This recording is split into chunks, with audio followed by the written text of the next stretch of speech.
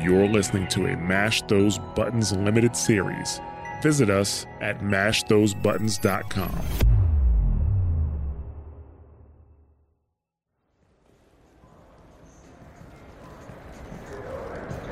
What can I do for you?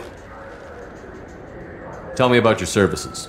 We sell quality hunting supplies, which you'll need when you purchase one of our adventure travel packages. Imagine it, human. The break of day.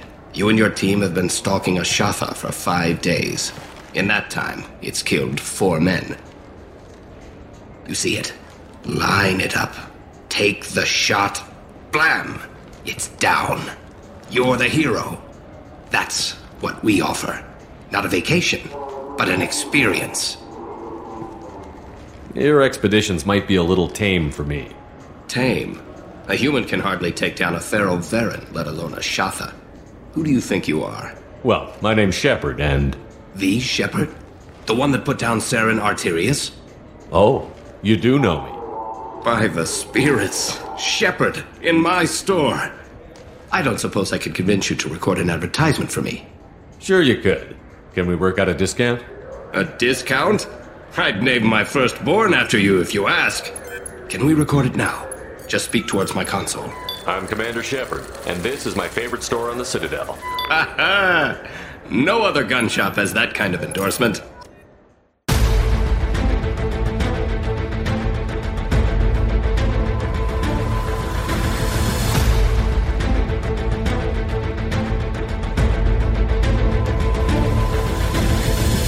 Hello, and welcome to Squad Goals, a Mass Effect Legendary Edition podcast, where we're discussing our experiences playing through the Mass Effect Legendary Edition.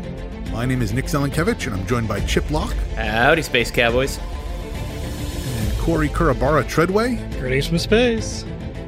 And this is episode number 23. And today we're going to talk about the Convict. Recruiting the Convict for, from the dossier that the Elusive Man gave us. Last time we got Grunt after we went to get Dr. O'Keir, who was the dossier that we were given. So let's see if the Convict turns out to be who we were told, or if it's some other person. Let's find out what happens when we go to get the Convict. Shepard boards the prison ship Purgatory to recruit the Convict Jack, as arranged between Warden Kuriel and the Elusive Man. After a brief spat about Shepard's team bringing their weapons on board, they are told Jack is in Cell Block 2 and directed further into the ship. Along the way, Shepard encounters guards abusing and torturing defenseless prisoners. They discover the Warden is selling those prisoners. Finally, Shepard arrives at Outprocessing, which is across a large vacant room. Shepard finds an empty cell there and is instructed by the Warden to get in, as Shepard can fetch a hefty price on the open market. Shepard and crew must now fight their way to Jack and then off the ship. They find the console to release Jack, but it also opens all the other cells on the ship as well. Jack is released from cryo and faces off against 2 heavy mechs by herself. The entire wings of the prison ship are failing, with prisoners lost as the guards try to implement a lockdown. The Warden realizes he can never take Shepard, but at least he thinks he can recapture Jack. Instead, Shepard defeats the Warden and recruits a reluctant and hostile Jack with the understanding she will have access to Cerberus files. Back on the Normandy, Miranda establishes her distrust of Jack, and Jack responds in kind. So, Jack. What do we think about Jack? They seem like they need therapy. Yeah. Yeah, that's extremely true. I used to really not care for Jack. And actually, I think Mass Effect 3 rehabilitated her character kind of a lot for me. It really did. And Jack is okay, I guess. Not what I expected. Like when you get the dossier, and it's like we were talking about this just before the show, but you get the dossiers, and a lot of times you don't really know what you're expecting. So you get like the Convict, and I was not expecting like a small psychotic biotic lady.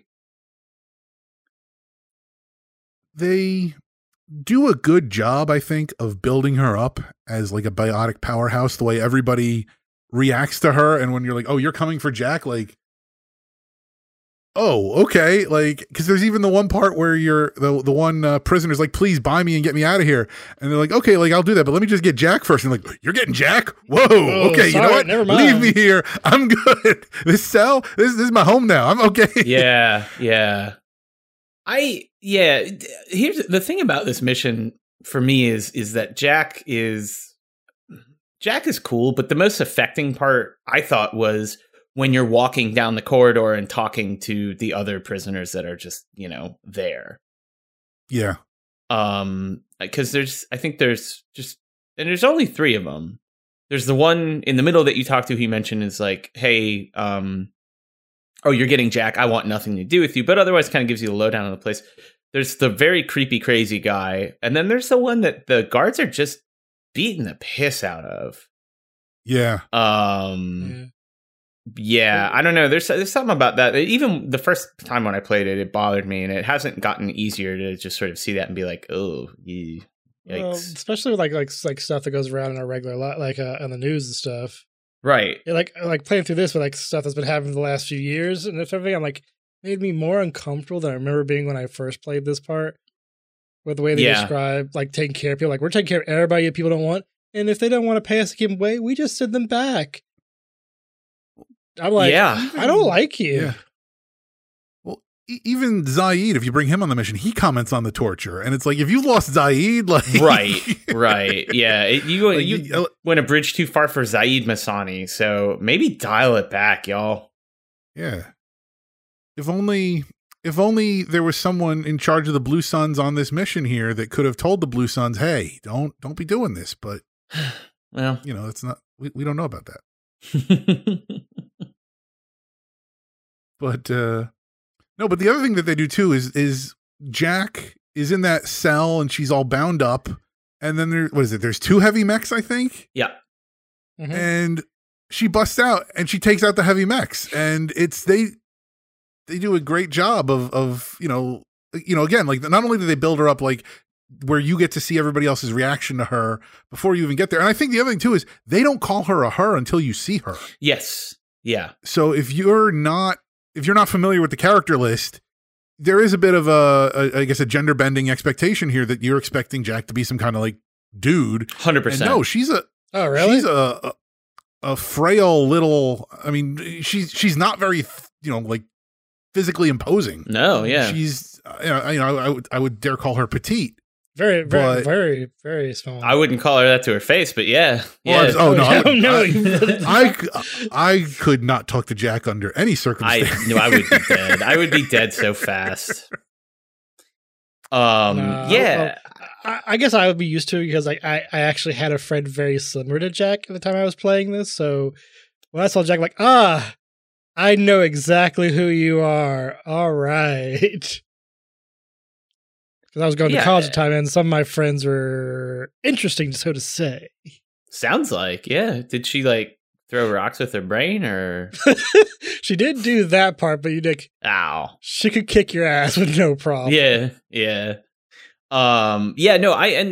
For sure, when they were like, oh, it's Jack, I was like, so this is going to be some, like, beefy, gruff dude. Like, 100%. I hear the name Jack, and I think of the samurai, but also, like a guy. I just, and here's the other thing. Every other prisoner you see in this prison ship is a dude. That's very fair, actually. Yeah, I hadn't thought about that. So I think the game is really like priming you to expect, and then to see her. It's a good surprise.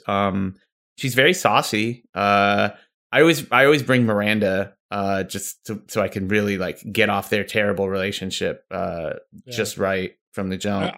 I brought Miranda and Grunt, and it was very funny because Miranda's like, I'm not sure about how I feel about this. And Grunt's like, I like this girl. Yeah. Could we have a Jack? Oh my goodness, a Jack Grunt relationship. That would be fascinating. Wild. Well, actually, funny story. There was actually supposed to be some like story parts with Jack and Grunt that got cut. Oh. Huh. That's fascinating because last time we were talking about how Grunt is very like pre-personality. Like he needs to formulate who he is. And just trying to imagine Jack having somebody to influence in that capacity. I mean, we've seen, like Shepard kind of influences all of the the crew members to varying degree, depending on how you want to play your Paragon and Renegade or whatnot. But to just take Jack, because even then, like, I know you said like she gets rehabilitated a bit in Mass Effect 3, like Shepard has the opportunity to begin to break down some of her walls. Like she is so guarded from her past and and so hard to get through to, that, to take somebody like that and to give her basically like, a virgin mind, for lack of a better term, in Grunt, and just, let her, oh my goodness, I would kind of want to see that. It would be terrible. And I feel like there would be a mission in the next Mass Effect game that you have to kill the two of them, but right. That'd be fascinating. Oh yeah, and like whereas Drunk has no experiences, she has tons of experience. She has too much experience. Yeah. She's got a lot of feelings about the way things should be. And to be fair, it's not all her fault. I mean, No. she went through some stuff, as a child that you find out. And even then, that's what she kind of talks about when she demands the only reason she comes along is because, she sees the Cerberus logo and she is immediately distrustful of you. And then you're like, okay, look, I'll give you information about Cerberus, whatever information you want, because I'm Shepard and I can pull that off. Right. And then, and that's kind of how you have to lure her onto the Normandy. Is to be like, look, we can give you answer the questions you have. Yeah, I thought it was funny when I like, I'm not here to hurt you. She's like, you sound like a pussy. I'm like, well, thanks. Yeah. Fuck you too. Yeah, right. I took a harder, and I'm pretty sure you're right. Like the literal dialogue line is, she just sounds, wow, you sound like a pussy. That's what she says. Yeah, I was much less polite, and I was basically like, look, do you want to die here or leave, idiot? Which she also doesn't take high. There's really no way to win her over at the start of this. Like, you can be nice to her, you can be mean. There is no. She just hates you for being on a Cerberus ship, which turns out it ends up making sense. But yeah. If we can go with the analogy of comparing sentient beings, although not an alien in this case, but people to dogs in particular. She's the dog that was mistreated, that you try to pet it and take care of it, and it's going to try to bite you because that's all it knows. Yeah. That's very fair. Yeah. Like, I like, the only problem I have with Jack is just I don't like the design of her top. It really bugs me a lot. Oh, I was going to bring this up like 2 minutes ago. Yeah, I found it so and I'm going to say distracting, and not distracting in the way of like, oh, hey, look at her almost exposed boobs, but like distracting the way of like, that nobody would wear this. This is stupid. Like it looks doesn't look comfortable. Ridiculous. Yes. I think though, I think it's there to show off all her tattoos. Because she is, completely. She does have good ink. Yeah. That is the tattoos are awesome. So that part's true. But also, I think it fits with her personality. It's distracting in a way that's not aesthetically pleasing. It's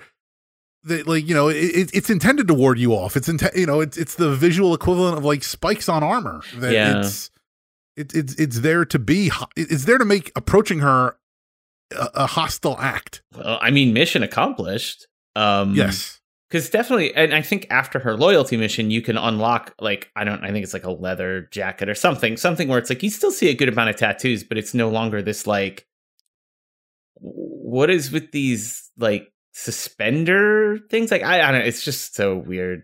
I'm with you, Carl. Figure how it works is like, how does it stay in place at all? Or seems very impractical for combat. Like the whole thing, it just, I don't biotics. Know. Yeah, fair enough. That's true. She's could be biotics. Yeah. I want to get her a nice like turtleneck combo. Like maybe that a nice little, comfortable pair of jeans.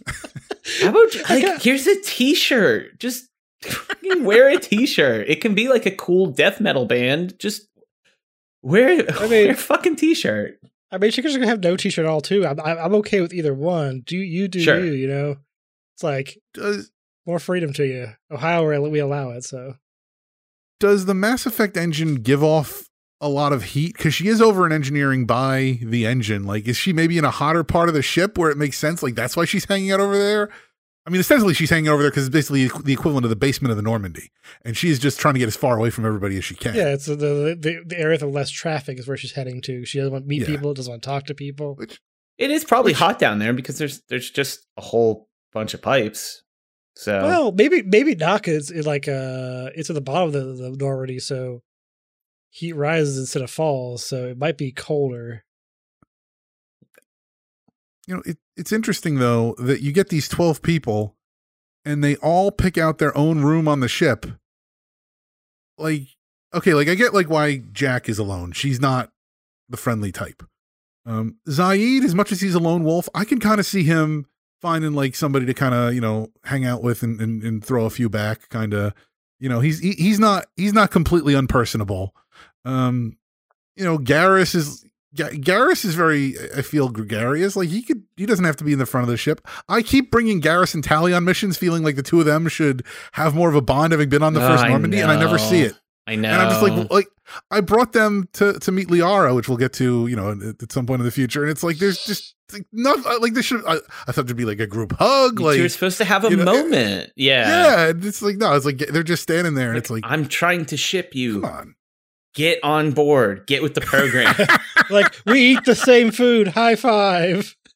Not even that. I think Garrus and Zaid would hang. Like, I feel like those two would definitely hang. Yeah. Yeah, because I feel like Garrus would be like, okay, like how did you do it? How have you gotten to where you are? And plus, they could all talk about like their facial scars. Mm-hmm. They could talk about facial. They also probably could like go to the fire. Like, pretty sure most of these go to a fire range, just have like a little like a competition with each other. Oh yeah, shoot some cans, you know. In some ways, Zaid is like Garrus in 20 years if things don't play out a certain way. Or if things do play out a certain way. You've got the history of backstabbing. You've got like I said, the facial scars and their outlook as far as, you know, they do what needs to be done, you know, sort of putting the mission ahead of it, you know, or putting their goal ahead of, you know, everything else kind of thing. And I think there's, you know, talking about like Jack and Grunt earlier, I think there's an interesting universe where like Zaid and Garrus go off together, and you know, if Garrus kind of takes back his I don't want to say worship of Shepard, but if Garrus doesn't let Shepard influence him as much and instead like falls under Zaid's sway, there's a definite interesting outcome there. And again, I feel like it might be the kind of thing where maybe you don't have to kill the two of them, but you have to go in on a mission, stop the two of them from what they're doing, and then like sit down and have a stern talking to with them. Yeah. Yeah. Get your heads out of your asses, guys. Come on. Come on. Yeah, but there's nobody on the crew for Jack to hang with other than Grunt. No. Like to your point, like she could have probably corrupted the shit out of Grunt. Oh yeah. That might have been interesting. Well, I think there's an interesting arc there where she corrupts Grunt, and then maybe she even starts to torture him a little bit and be like, okay, like, you know, how does it feel to be the torturer with the childlike mind in front of you? How does it feel to inflict the pain upon that to kind of get it from the other side? And then, you know, maybe she realizes what she's doing. Maybe she doesn't. Then, yeah. I mean, there's definitely some. It could definitely get interesting in some ways there, but yeah. Probably for the best that it didn't. Yeah.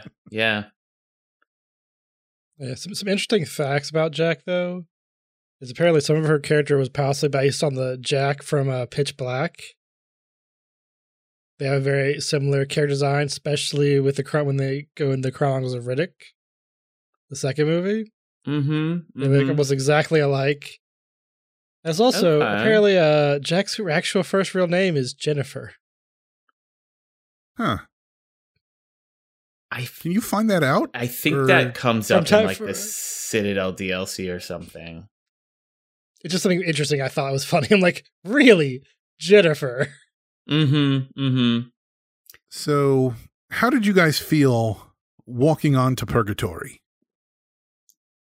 Because I remember getting on there, and like we said earlier, like you can definitely see some weird things are going on with the guards and whatnot. And I just remember having this odd feeling, like, because I forgot how this mission plays out from, you know, 10 years ago. So I'm playing through it again, you know, basically for the first time effectively.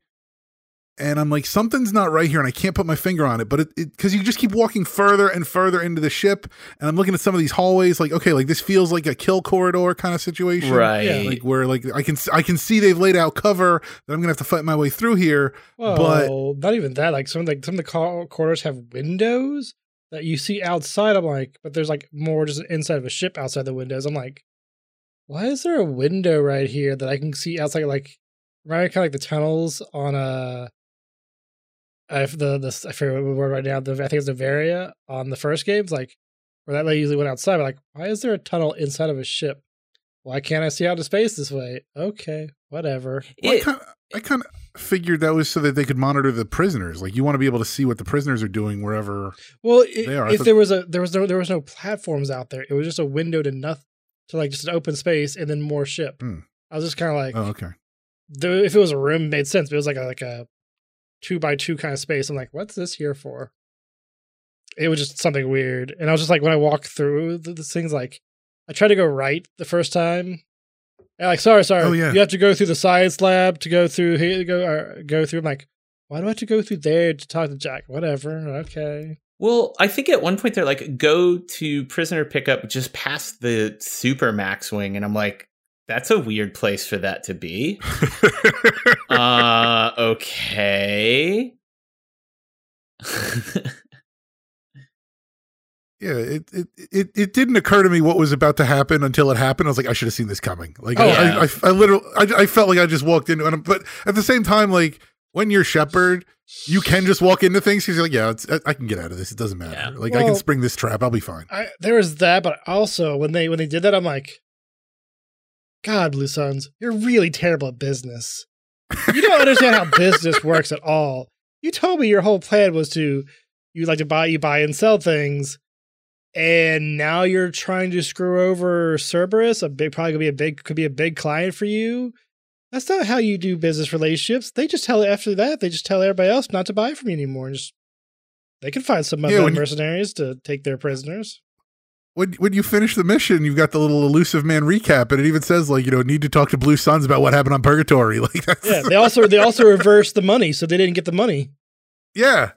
Well, I mean, to be fair, Shepard. Well, this is such an ill-conceived plan because on the one hand, like, okay, yes, how much do you think Shepard would be worth on the open market as a slave? Like, you're clearly getting top dollar for Shepard. But also, how are you going to control Shepard? Exactly. This is the guy who took down Saren, kind of took down a Reaper and came back from the dead. So, and also is coming here to pick up Jack. He's already pointed out Jack is terrifying, and there's someone who thinks they can control Jack and they want to buy him off you. Really? Why don't you try to mess with that person? They would have done better to say, we're going to give you to Shepard. He's working with Cerberus now. Kill Shepard, bring him back to us. We'll give you a bit of the cut or whatever and let you go or whatever. I mean, whatever kind of deal they made to let Jack go anyway, I think they could have used Jack to their advantage. Although then again, like, who says Jack's going to trust them? Right. I mean, she's or a not complete wild card. Them. Yeah. Yeah. But also now that they do double cross her, then like Jack gets out. We let Jack out and destroys the ship. It's like, now you've just lost most of your ship. You didn't get the money from Cerberus, and man, this is you're just getting lots of losses now. Yes, yeah. This went as wrong as it could have for them. I don't think it could have gone any more wrong.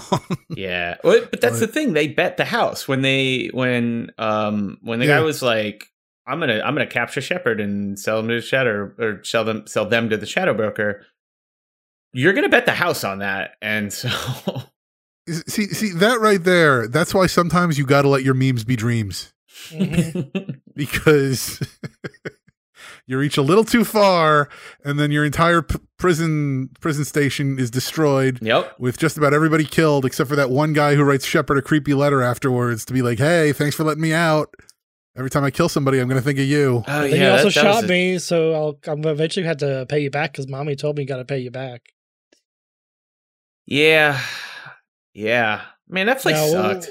Yeah, was that the guy you talked to who said they didn't want to go with Jack, or was that the guy who said, "I like this. I have all the screaming. It's nice." That's I think that it guy, was the screaming guy. Yeah. Yeah, the other guy seemed, relatively speaking, pretty grounded. As far as people in this horrible place for horrible people go, anyway. Yeah. I think it'd be funny if the guy who you stopped from getting punched to death. Oh, it's like, I'm gonna kill you, Shepard. Like, dude. in my playthrough, man, I did not stop it, and I didn't save scum, and I feel kind of bad about not doing that. I just was kind of like, okay, I mean, I guess the non-Paragon thing to do would be to just walk on by, but that scene sucks. Yeah. No, it's meant to make you a little bit queasy. Yeah. So one thing I did think was interesting is that, and I'm not sure if this happens during the fight or if there's like a pre-fight monologue, but the warden, as Shepard's about to fight him or fighting him, he basically starts saying, oh, like Shepard, like he's like, oh, I did what I did here because, we do all this because it's what the galaxy needs. It's for the best of the galaxy, like you and I are not so different. Like, right. And no, but the thing is, like, from a renegade Shepard perspective, it's not far off. Like, I kind of feel like Renegade Shepard I'm not saying Renegade Shepard would run or I should say mismanage a prison colony like this, but I mean, Renegade Shepard doesn't have a lot of room to talk. Well, yeah, depending on how renegade you go, yeah. True. Also, say Renegade Shepard be pissed because you shot at them and try to screw them over. They didn't give a shit about the rest of it. They're just like, okay, be dead prisoners, whatever. Try to take a cut of me and whatever. Shooting at me, fucking cross the line, sir. Right. Also true. Yeah. Yeah. There's no version of Shepard where the decision to try and capture them and sell them on the black market is like a good call on his part. Maybe if it was ineffectual Shepard, they can't get Maybe. But other than that, but even then, like, ineffectual Shepard's backed up by, like Zaid or Grunt or whomever. So I mean, Right. Good luck catching all of them. Principal Shepard. I mean, it is funny too that they're like, look, you can't bring your weapons on here. And Shepard's like, what are you talking about? Like, all I do is carry my weepons around. Yeah. And then they're like, fine, bring your weapons. I think like every game there's someone who says like, hey, Shepard, you can't bring your weapons. I'm going to do it anyways. Suck. Like, better aliens than you have tried. Please.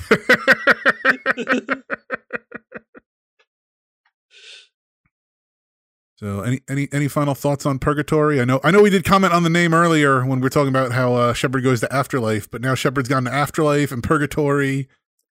So continuing the undead galaxy tour. Yeah. I mean, he escapes from hell with Cerberus, so I wonder. I'm still mad about that, by the way. That Cerberus's dogs thing. I'm still angry. I wonder if they didn't name. I wonder if they didn't name Cerberus, knowing that they were gonna that was who was gonna revive Shepard at the end at the beginning of Mass Effect 2. Apparently, it wasn't because they didn't actually really think they were going to use Cerberus as much in Mass Effect 2 as they did. It kind of was like a developmental thing. That sounds about right, given that you kind of wipe out. You think you wipe out Cerberus in the first one, and then they kind of had to retcon that to make it all make sense. Yeah. So, yeah. All right, so I think that wraps up talking about Jack. Do we have anything else to say there? Or I think we're pretty good for the moment. We're good for now. Yeah. All right, so let's go ahead and get another crew member. This will be the other DLC member to go along with Zaid. So we have to head to the Citadel now, and let's go pick up Kasumi Goto. And yeah, let's just talk about that here. We get on the Citadel. She talks to you from a little, like an advertisement that she hacks into. And so Shepard starts talking to the advertisement, and then you see like she's up on a platform overlooking, and basically she says like, hey, I'll join you, but the agreement is that you got to help me on a mission to get back my dead boyfriend's gray box, which is basically like his memories from this billionaire weapons dealer who's having a really swanky party. Donovan Hawk. Fun thing about this, if you ignore her, like if you ignore the advertisement, she gets increasingly more irritated with you. Like that feels right. As you just like keep walking past this. So like because you get there and it's like outside, it's like it's not quite customs, but it's like a security checkpoint. And there's actually there's a pair of Marines out there. And there's the one like drill sergeant yelling at one of the recruits, like, "This is a 22 kilo ferrous slug. Feel the weight." Yes. I really enjoy that. Like that, I want to say it's Full Metal Jacket that they're sort of aping there. Yeah, it's also a good scene because it leaves a little bit of a hint for parts of the game coming up. Yeah, but yeah, so if you wander around there trying to like scoop dialogue while you ignore her trying to talk to you, she gets pretty mad. It's good. Yeah, I also like the part when you get done talking to her and recruit her, she's like, "You probably should stop talking to a billboard. Everybody thinks you're crazy." Yeah, people don't think you're weird, dude. Like, well, yeah. But also, it seems like really should we talk about this stuff? Like, I kind of was thinking about as a dialogue, like, should we really ask these questions to a billboard with everybody watching? Yeah, it's kind of big, especially you're outside customs, so like there's a line of people over there. And if they're standing in line waiting, it's not like they're doing anything engaging that they're not going to be like, "Hey, look at that guy over there." Is that, like, how many times do you guys watch like people like right when you're in line and stuff? You just watch that and you just like watch like, man, this is kind of interesting conversation, huh? Oh, all the time. I was taking the bus earlier, and I saw what I couldn't tell. I couldn't tell at first if it was an argument or just a loud drunken conversation. It turns out it was a loud drunken conversation, but I definitely like put my headphones in transparency mode. Like, yeah, I'm just gonna scope this out real quick. Pretend I'm not looking. Yeah, I've had those times where I had someone argue with themselves about Wolverine for some reason being an X-Men. I'm like, what are we talking about? Wolverine is absolutely an X-Men. I know, that's what I was confused by. I was kind of like, I want to talk to them, but I also don't want to get stuck in a conversation with them. No, I don't want to talk to somebody who doesn't. I mean, no, I think that's about right. I don't want to talk to anybody who doesn't know Wolverine is an X-Man. Yeah. I'm an adult. I've earned these decisions, these rights. But yeah, Kasumi, I like Kasumi. I think she's a fun character. When we get to her loyalty mission, it might actually be my favorite in the game. It is up there. It is because it's so different from the standard. It's Perfect Dark. It's like a little Perfect Dark mission, and I love it. Yes. God, I'm looking forward to the new Perfect Dark coming out. I'm hoping it's good. See you in probably like 2024, apparently. But yeah, I know, cool. but I've been cool waiting trailer. since 2000. So I'm one of like 14 people who enjoyed their playthrough of the Perfect Dark 360 launch game. I enjoyed it too, but it's like it was not the one I wanted. No. But yeah, anyway, yeah. So Kasumi's rules. I like that she hacks stuff. I really enjoy. She is the best user of like the infiltrator skill set. I feel like in terms of your squad mates, because like I just love watching her go invisible and 3 seconds later pop up behind a dude and just pop him. That was she merged like this. They get obliterated. Yeah, it's great. That was. I just did her loyalty mission, so like yeah, when she was doing that, I couldn't keep track of where she was, and it was kind of fun because it felt like like we're both independently fighting our way through this thing here, like together, but doing our own thing. But like still like she's just all over. Like I literally thought like there were like more than one of her at one point because it felt like she was just that much. She was moving around that much. Yeah.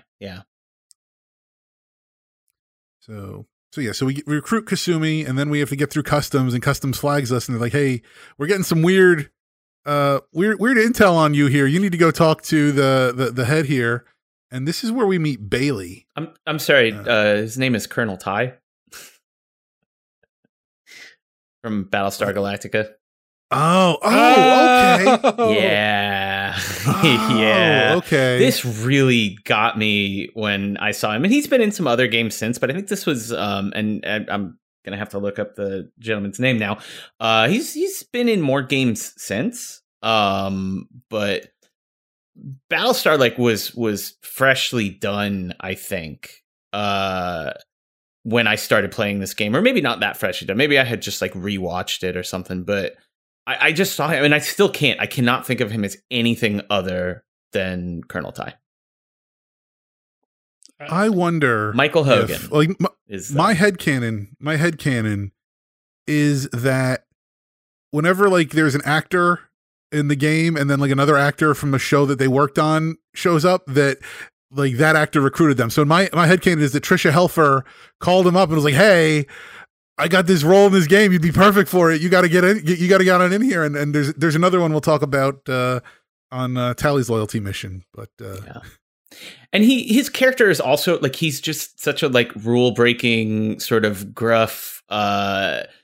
He's just feels a little bit like the same character from Battlestar, and so it always gets me. But anyway, yeah, he's playing the type, which is perfectly fine. Yeah. I mean, that's probably why they reached out to him or something. That yeah. No, Bailey's fun because he's like, okay, like you can either like run around dealing with bureaucracy for 9 days to get your name cleared, or I could just do this here real quickly and you'll just be fine. Oh, and you can be a total like hyper space nerd and be like, well, isn't that illegal? And he's like, shut up. It's fine. I didn't do that. I think it's funny. It's like parallel, like, yeah, being dead for a couple years is a popular tax dodge. I'm like, wait, how many people tried this? Enough for it to be popular, I guess. Right. So you get past Bailey, and then you're sort of unleashed into the Citadel. Well, before that, it's like it's when you see Bailey, it's kind of interesting because you're seeing the reformed CSEC after the battle after the Citadel attack. Is like there's a lot more humans now involved in there, and they're in like more higher positions of power. Because the last time we had like they're mostly doing a lot of grunt work and stuff, and like this guy's actually a captain. He's not a drunk in the bar like the last one we had. Right. This guy would have been a Turian in the first game for sure. Yeah. And even then, you think about it, you had the human army out front that you pointed out with the Full Metal Jacket reference. You had there's a human at customs to let you in. That you're absolutely right. That just the sheer number of humans in interactable places is significantly increased from before. I think most of the humans before they were just like there. They were, either just kind of like bystanders or like you said, like low level grunt work, like nobody in charge. Like I don't think you had like a human merchant or anything. Like I think all those roles were either Asari or Turian. Yeah, and also you're also like seeing like the way the like or Volus, yes, because like I think they're beating up a suspect or like nearby. They're not as as rule bent or by the books as the CSEC we last time dealt with was. This is more like kind of CSEC that's more of up Garrus' alley where they're just kind of like bending and flexible with the rules a bit. They're trying to get more results and not less. Yeah. It's interesting. Like maybe Garrus should come back because because that was always his complaint: too much red tape and too much by the book. And it certainly seems like the book has become more of a suggestion than a rule. Right. Yeah. Mm-hmm. So I don't remember if you are forced then to head to the Presidium to meet with Anderson, or if you're free to go there on your own. I know that was the next. Depends on your dialogue choices. So you can definitely say like, I'll get around to it. Okay. Or just not go. Like you can absolutely just never go and never get your Spectre status reinvoked. Really? Well, see, I would even put aside the Spectre status because I feel like that's all a tight. I mean, that's immaterial at this point. You're Shepherd. You transcend being a Spectre. You are the Shepherd. Right. But like for me, like I was like, oh, I'm back on the Citadel. I got to go see my boy Anderson. Well, yeah. Because how's he doing? Like, I mean, what's going on with that? 100% the same. I think I told him like, the council can bite me. But I did then fairly rapidly go and actually go have that scene. Yeah, because Anderson's in a meeting with the council. And so then Shepard's like, hey, I'm fighting the Reapers again. You guys gonna help me? And then they're like, yeah, the Reapers are a myth. They were all just made up by Saren. That big ship that we blew up, that was just a Geth thing that the Geth made. That's why Saren recruited the Geth. And yeah, we don't believe you, and we're not interested in helping with the Reapers. And then yeah, Shepard can get all, and then he goes about as well as you expect a Shepard council meeting to go at that point. Yeah. But they're like, I got my Spectre status back, but I don't know why. And the whole time I was in there, I was just kind of like, why did I save you idiots? I mean, it doesn't go better if you don't save them, but man. Yeah, it's just different idiots, but yeah. Yeah. Are you going to say something, Kura? Not basically what Chip said. I was kind of curious, like they're being very rude. I'm just like, come on, Terminus. Like, yeah, those guys went out there. It's their fault. They're being attacked. We told them not to go to Terminus system. Like, is that how it's going to work now? You sons of a bitches. To be fair, it is beyond their jurisdiction. So it's not like they can, even if they wanted to help, it's not like they could probably send some stuff, but they have that loophole to be like, yeah, look, it's not our yard. But still, like they could be a little more encouraging, like, oh, you're fighting the Reapers again. Okay, why don't you keep doing that? That sounds like a big threat. Jurisdiction it is still one of their allies. Their new council allies is being attacked. Their people are being attacked. Normally, jurisdictions are like not really a thing when it's like that. It's like that's a humanitarian. That's just a what is it? It's not a humanitarian effort because it wouldn't be human. I guess. I don't know what word they'd use in there. Just still, other people are being taken. Things are disappearing or being destroyed. That would not be stopped by jurisdiction. It's not like someone's being like a simple mugging or something. And the game, like the humans are not in the terminus systems themselves. They're on the edge and they're there. The game really goes out of its way to tell you, or somewhat goes out of its way to tell you, is because the other council races basically said, humanity, go over here.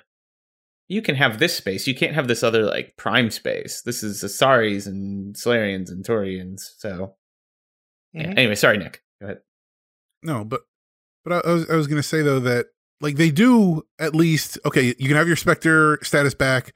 Just stay out in the terminus systems. Just stay. You can kind of go and play out there or whatever. And we're just going to look the other way. And, like we're not going to call you after every mission anymore because that never went well anyway. Yeah, and I think that those parts are more right. That part was not because of they didn't want to be involved with Terminus there. That one I know is because they didn't want to be involved with Cerberus. Yes. Yeah.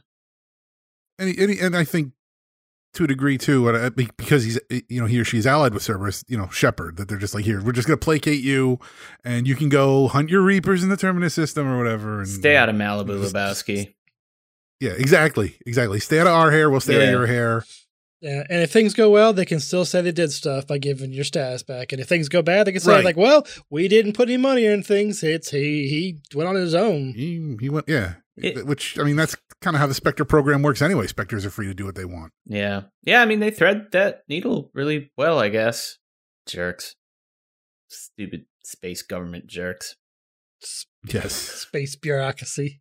But speaking of space government jerks, if you have Anderson as your counselor, after the meeting is when Udina shows up. Yes. Can we punch him again? No, but Anderson does put him in his place pretty quickly. I love it. Mm-hmm. Basically, go get me a coffee. Yep. It's like, this was above your pay grade, Udina. Yeah, just shut up, Udina. That's great. Yeah, I love how he's like, Shepard, but how are you here? What if the council finds out? I already talked to them. What? Why wasn't I told? Because you're not the ambassador. Why do you matter? I guess not the ambassador. You're the ambassador. You're not the council member is what I was trying to say. Yeah. Right.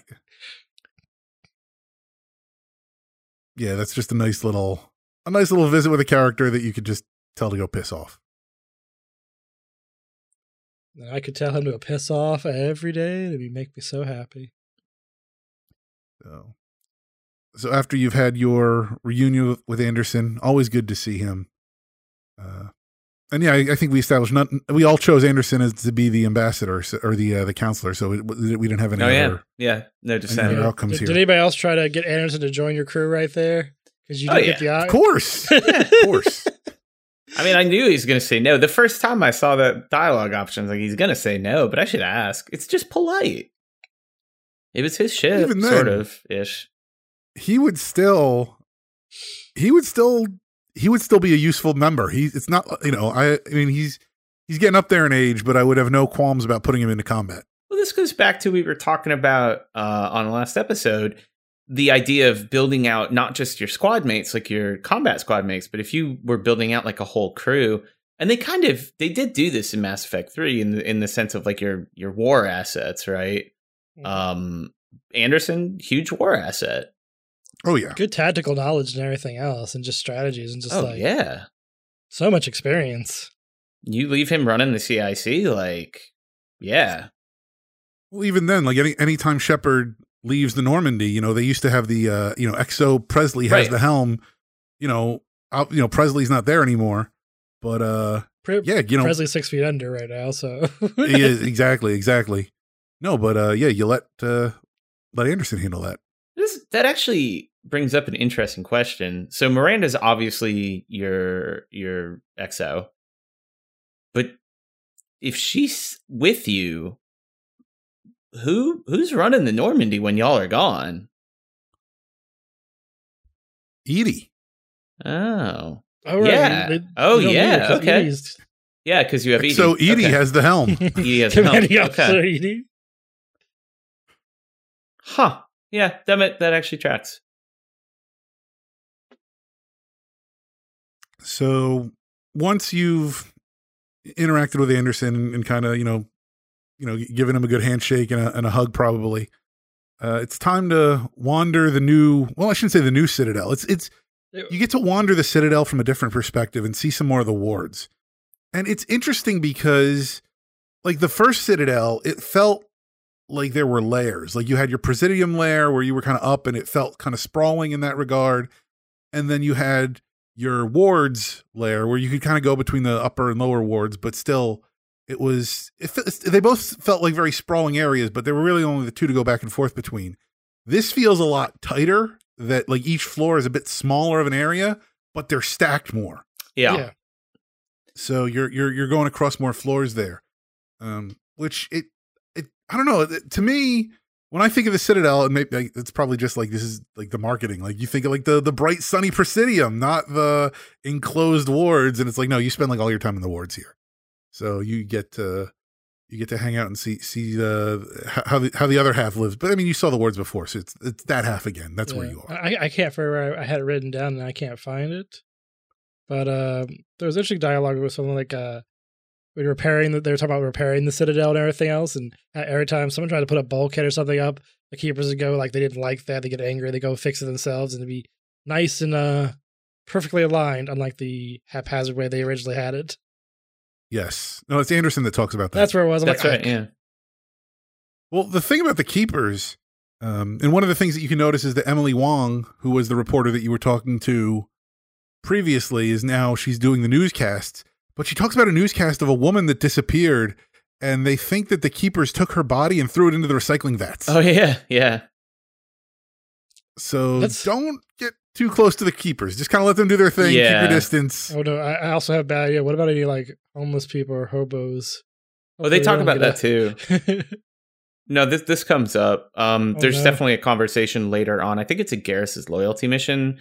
No, sorry, it's in Thane's loyalty mission, where they talk about like the street urchins, sort of the proto-Aladdins. Some of them go up in the ducts and they just get lost, and the keepers clean them out, apparently.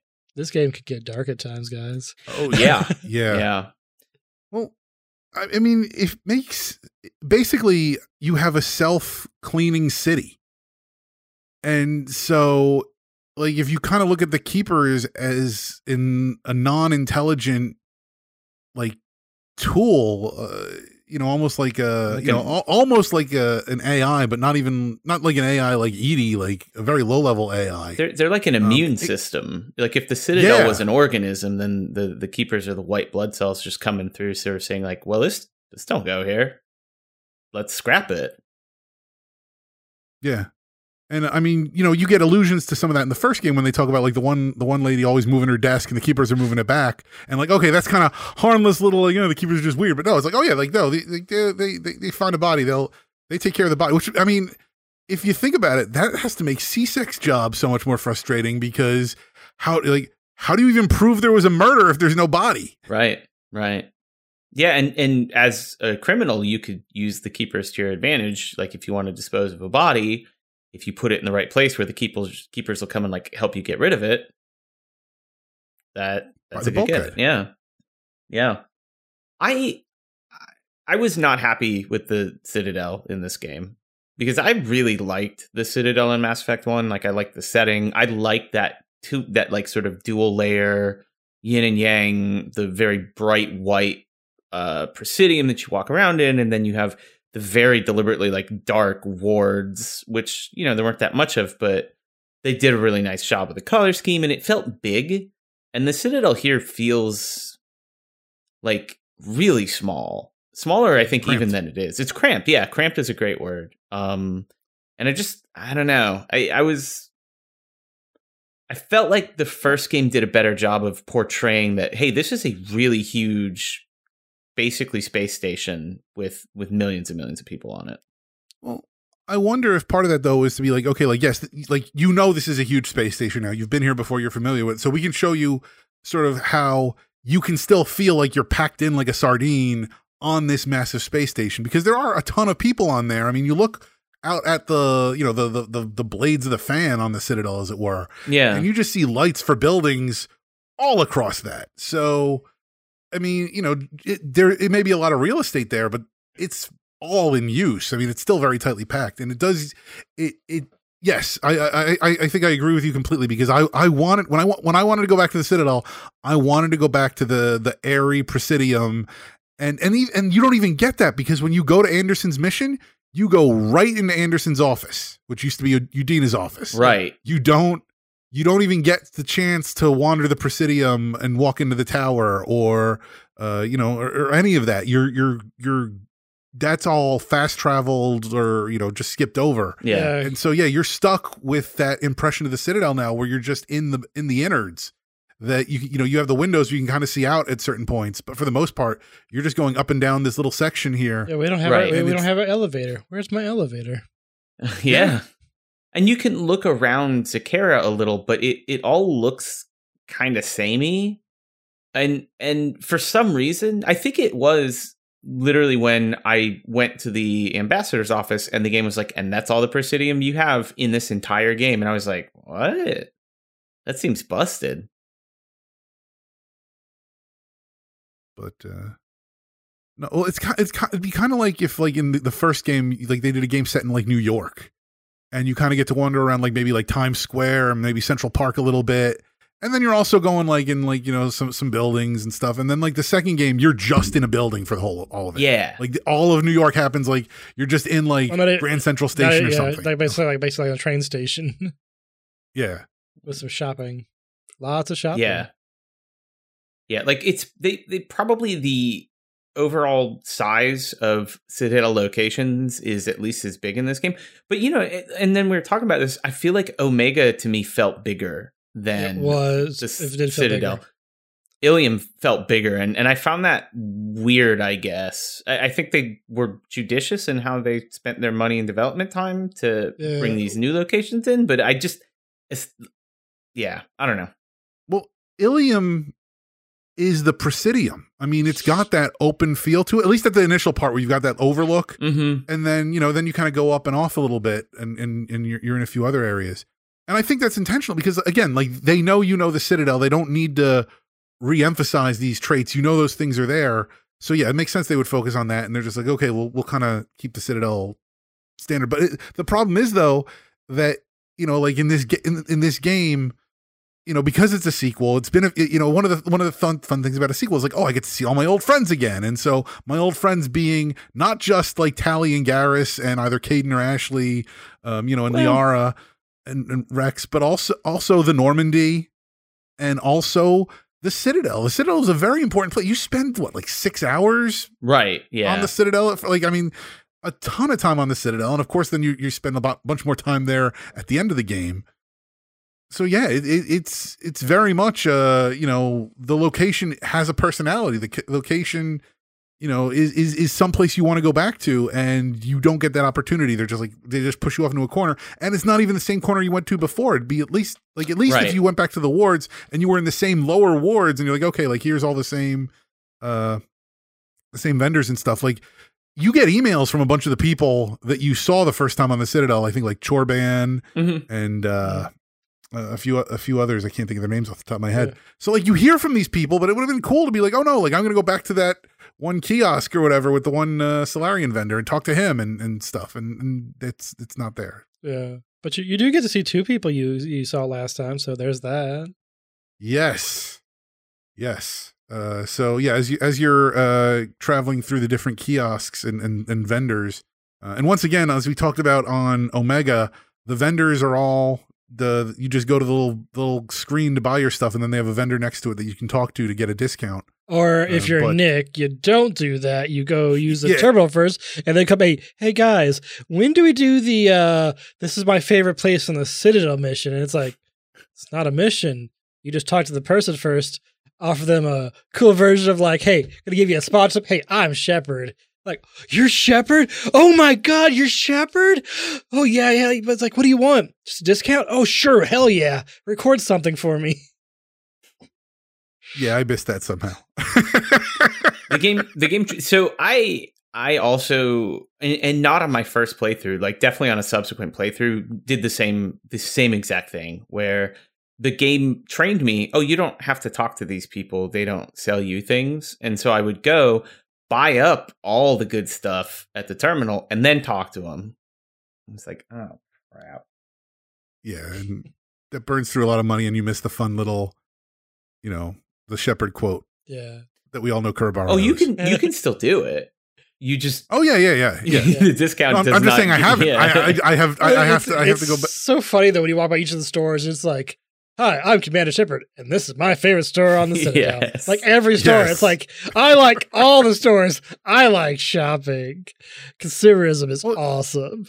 To be fair, Shepard has the opportunity to begin relationships with pretty much every, anybody on the crew that they want for the most part, or, plenty of the crew members. And then ultimately at some point, like Shepard's going to have to choose, but Shepard can begin those relationships. Shepard can have as many favorite crew members as he wants. So I think Shepard is just somebody, they're just naturally indecisive. They can't pick just one. There's that, but I felt like Shepard screwed up because he could have said like, hey, give me like 20% of your profits or something like that, 10% of your profits, and I'll give you a sponsor, like for the sponsorship deal. And they probably would have accepted it. He could have been rolling in the money. Instead of getting a discount, just like every couple items, just have them just send him money. This is why Shepard was the weapons smuggler and not the fence or the actual business partner. Shepard just collected the weapons and then passed them on. Shepard didn't handle any of the business aspect. Shepard needs an accountant. That's our point. Yeah.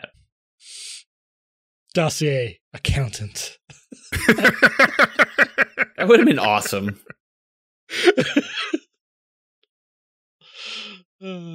But anyway, so the two people that you meet outside, I believe it's the Certa Foundation. I forget on which level of Zakira Ward this is, but you encounter, it's inside the Certa Foundation. You encounter Rebecca and Michael Petrovsky, who, if you recall, they were the couple. Well, not couple, because I think Michael is Rebecca's brother-in-law. They're family.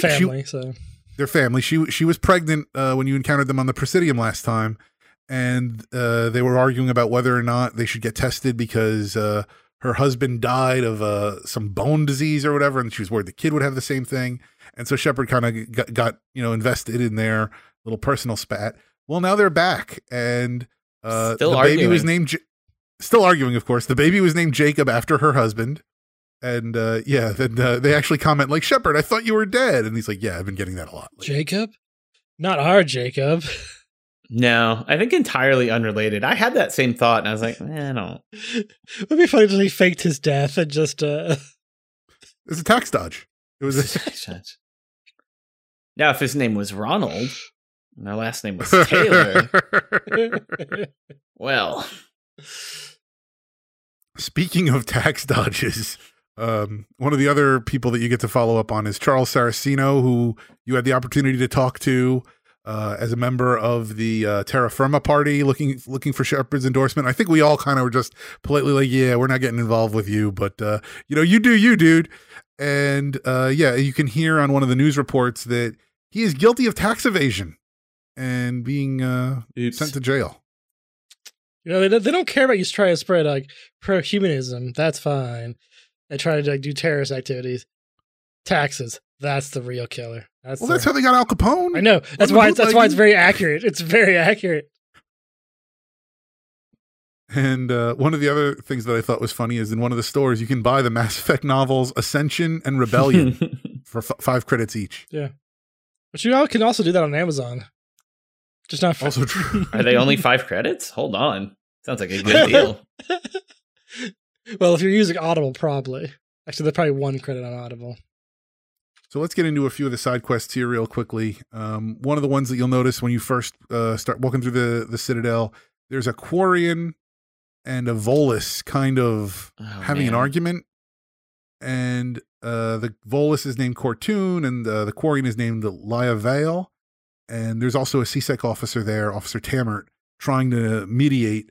And basically, Cortoon is saying that Lia Vale stole his chit because he was in a store and he saw her looking at it, and then he left the store and he didn't have his chit anymore. And the Quarian's just like, what? Like, I didn't do anything. I think, she bumped into him? Yeah. And so, like, he's like, oh, you bumped into me, took my chit. And she's like, look, I didn't do anything here. I'm completely innocent. And the officer is completely overwhelmed by all of this. So you have to start going around to some of the various stores looking for this chit so you can kind of get this all squared away. It turns out the chit is with Marab at Seronis Applications, that's where Cortoon left it. So then you come back and you tell Cortoon and the officer that the chit is at Seronis, and Cortoon still responds, well, she could have stolen it. And Tammert gives her grief for being a vagrant, and then Shepard just kind of tells them all to go F off. Yeah, they're kind of actually just kind of an asshole about it. It's like, if you never find a place for permanent thing, I'm going to get you arrested. It's like, dude, back off. Yeah, like this guy was an asshole and very like overtly racist towards Quarians, and then was proven wrong. And the officer was still like, well, yeah, but Quarians, like, dude, no. Yeah, they're like it could have stolen. I'm like, Yeah. You could have done your job properly. Also, they use the word chit way too much in this. Oh, I hate the word chit. It sounds so annoying. I also felt really bad for this Quarian because apparently, like, they're living in the shelters and eating just some paste, trying to survive. Not enough money to really try and get their pilgrimage done, and they're about the pilgrimage. They're like, you know about it again? Yes. It's like Shepard is like an expert on Quarian like relations just because he knows. Mm-hmm. Yeah. Also, most Quarians do not seem like Tali and able to take care of themselves. Most of them seem to get really screwed up on their pilgrimage. Well, see, I don't know if I'd say most, but I feel like the Quarians that have their stuff together, like Tali, you're not going to encounter them. Yes. Because they have their stuff together and they're off doing their thing and they're all in shape. Say, like, it's the Quarians that don't have their stuff together. They're the ones that wind up into trouble, and that's the ones that Shepard's going to come across. You do realize we've gone through 3 Quarians that has screwed up in this game so far. The one, but I'm just saying, there's more Quarians out there that we haven't seen. You're just seeing the screw ups. 3 screw ups in one game. It's a big galaxy. It's impressive. It's 3 screw ups, and even then, Tali kind of started off like a screw up too, because I mean, she was trying That's true, yeah. That's fair. She was trying to handle that deal with Fist and She's getting way over her head, like really fast. I don't know. She handled herself in combat pretty well, though. she did, but I mean, the situation, like she bit off way more than she could chew. Yeah. Yeah. The one thing that kind of bugged me though is I kind of felt like it's also a situation where like we could also have given this Quarian some like help, some credits to give them a little help, start at least maybe get an apartment or something. They're like, no, they're like, I'm just gonna go to the shelter. I'm like, see ya, suck it. But that's interesting though, because maybe let's say I'm wrong for a minute here. And that, no, like, we are just encountering Quarians. Like, their pilgrimages tend to go terribly. They always wind up in trouble because they're raised on the fleet. They're going to go back to the fleet. When you do Tally's missions later, they all seem to be handling their business just fine at that point. Well, fine-ish, but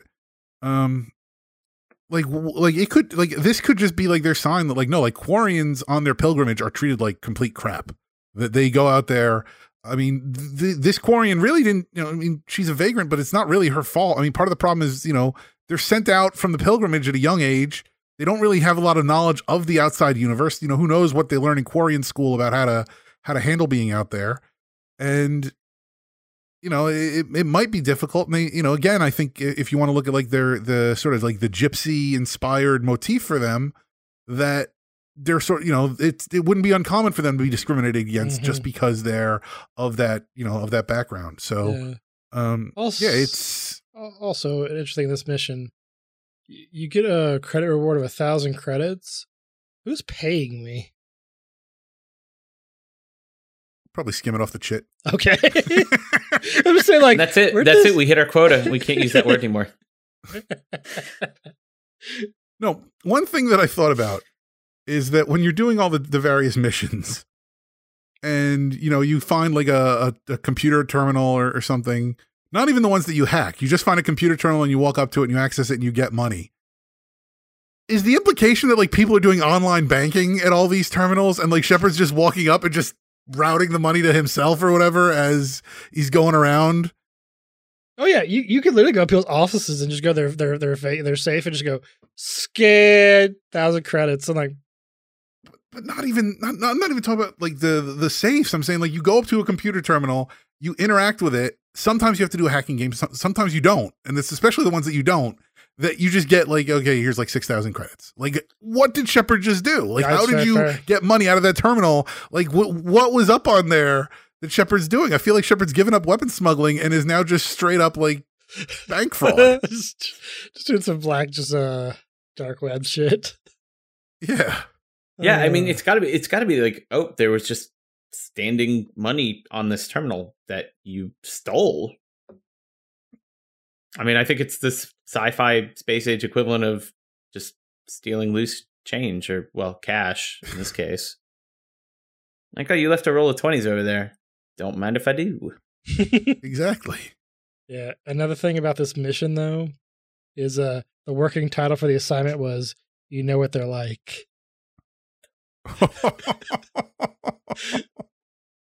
Wow. Okay. All right. Wow. They changed that for obvious reasons, but reference, they thought it'd be a good reference, but let's actually change this. Yeah, I get it, and that is, yeah, I get it, but oof. At least it wasn't a post-game change, it was a before they released a change. Yeah. That's good. Yeah. So, one other mission that I have here is that you can get the ingredients for the janitor, and you can bring that back to him, and he makes a nice meal for everybody, and then everybody starts saying "Whoa, he actually can cook. He's not terrible." Calamari gumbo. So that's a nice little moment on the Normandy. And then also after you do go to the Citadel and then come back, you get messages from Shiara and Dr. Michelle, just kind of checking in, see what's going on. Shiara does reference the words of the little not fortune, but the words of not promise. I guess I'll go with fortune for lack of a better term. But the little words that she gave you, as far as her feelings toward, not feelings toward you, but her reading of you, I guess. It's a little prophecy, I guess. Yes, thank you. Yeah, she does reference that. Yeah. Yeah, I like the email system in this game. I like that they use it nicely to throw in little bits of color where it's hey, we weren't going to write a whole bunch of dialogue for this, but here's a nice note.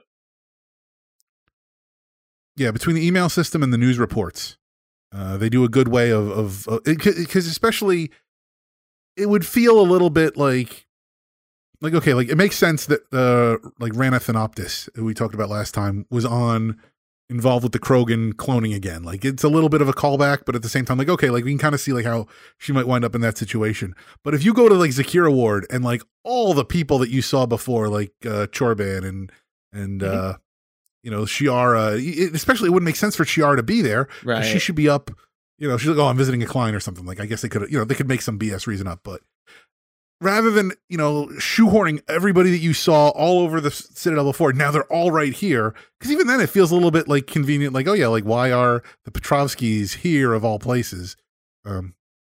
But yeah, rather than shoehorning everybody in there, they can be wherever they were, and they just send you, because you don't need anything more than just like, hey, Shepard, I remember you from the first game. Do you remember me? And then like that's about it. You don't need to, right? You know, unless they're giving you a quest or a mission or anything. Like you're just looking for that, like, oh, that guy, I remember that guy, and then you move on with your life. Absolutely. Let's look over here. I notice there's one mission you don't have on here, and there's what's that? There's some Krogans talking about some fish. That's because I haven't finished it. Because they're looking for the koi and the Presidium. Yeah, they're talking about some fish on the Citadel on the like. So I watch. You think there's some fish in there, and they're arguing back and forth. Can actually go up to the lounge upstairs, talk to one of the janitors, who apparently gets this question a lot. He's like, "Is there any fish in the water?" Like, no, it's usually there just for that's where we purify the water. That's our emergency water supply. And I guess you use it for like cooling and stuff as well. So it's like nothing living in there. Huh. So you don't actually have to get a koi from the Presidium? No, you just got to literally go talk to the janitor in the lounge, and he'll tell you, no, you can't do that. You can, though, get a fake koi fish and give it to him and say that it was there. Just screw Can and should. All right, because I thought at some point I was going to have a chance to go actually back to the Presidium and be like, oh, I guess I have to go back to the Presidium and get a koi, and I just haven't done that yet. So, okay, no, I was never going to the Presidium. Yeah. All right, cool. Yeah, you can do that. You don't have to. But a funny thing is actually kind of reference because they're talking about there was or not went into the council chambers originally, which is talking about Rex. Rex right there with you. And also Rex had made sometimes when Rex was in your party, he'd say he wants a snack. And it was wondering if there's fish in the water. Rex. Yeah. But I love the janitor because he also says like everybody always asks him where the bathroom was because apparently no one can find the bathroom on the Citadel. Yeah. And that's why we have a men's room and a women's room on the Normandy. So Shepard doesn't have to worry about that. But where is the Asari room? They're neither. They even use... I feel like they don't use the bathroom. They've evolved past that. They just biotics the BMs away or something. Oh no, biotic power is actually just their piss. Oh no. Oh that's no. Why that's why the garbage is accessible in Zaid's space. The Asaris just go down there and shoot it out into space. Does anybody ever?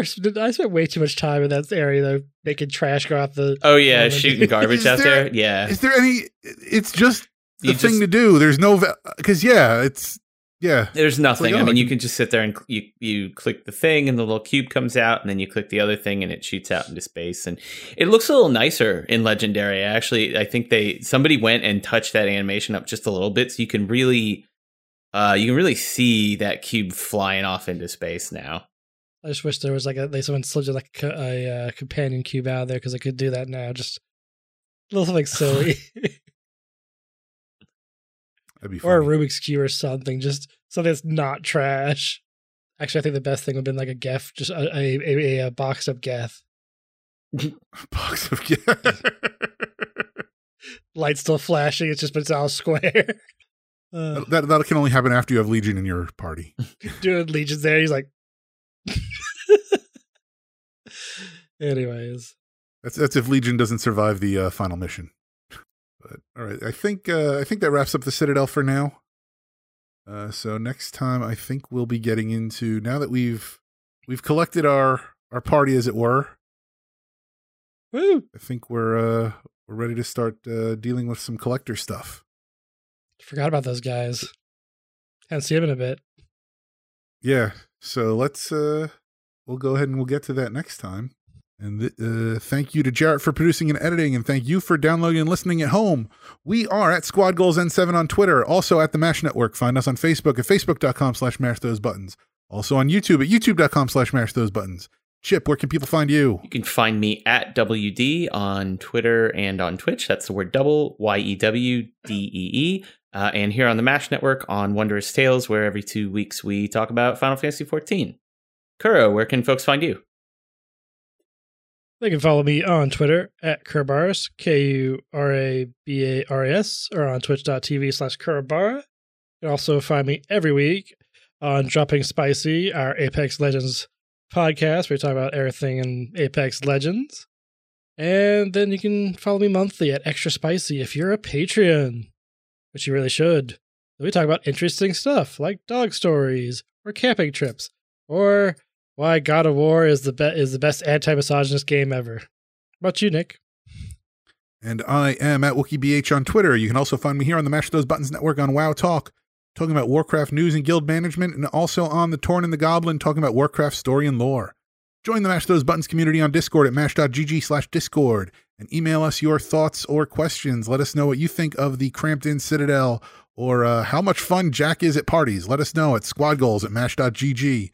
And if you enjoyed this episode and would like to help us out, please share it and rate it if you can, and visit mtb.gg/support to see all the ways you can support Mash Those Buttons and all our great podcasts, including on Patreon, where for as little as $1 a month, you can gain early access to content as well as to Patreon-exclusive content. You can also check out our Humble Bundle affiliate link as well as our PayPal one-time donation link over at mtb.gg/support. And stay tuned to hear about other shows on the Mash Those Buttons Network. For Chip and Kura, I'm Nick, and I should go. This is my favorite podcast on the network. See you, Commander.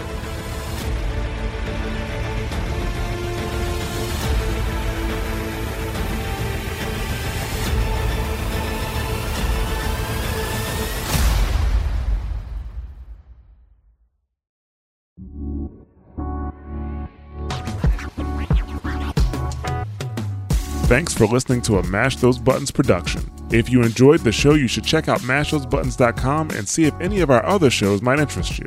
All of our shows are available on your podcast platform of choice like Apple Podcasts, Google Podcasts, Spotify, and more. If you enjoy our content, you can help support Mash Those Buttons by becoming a patron at patreon.com/mashthosebuttons, where you can receive Patreon bonuses for as little as $1 a month.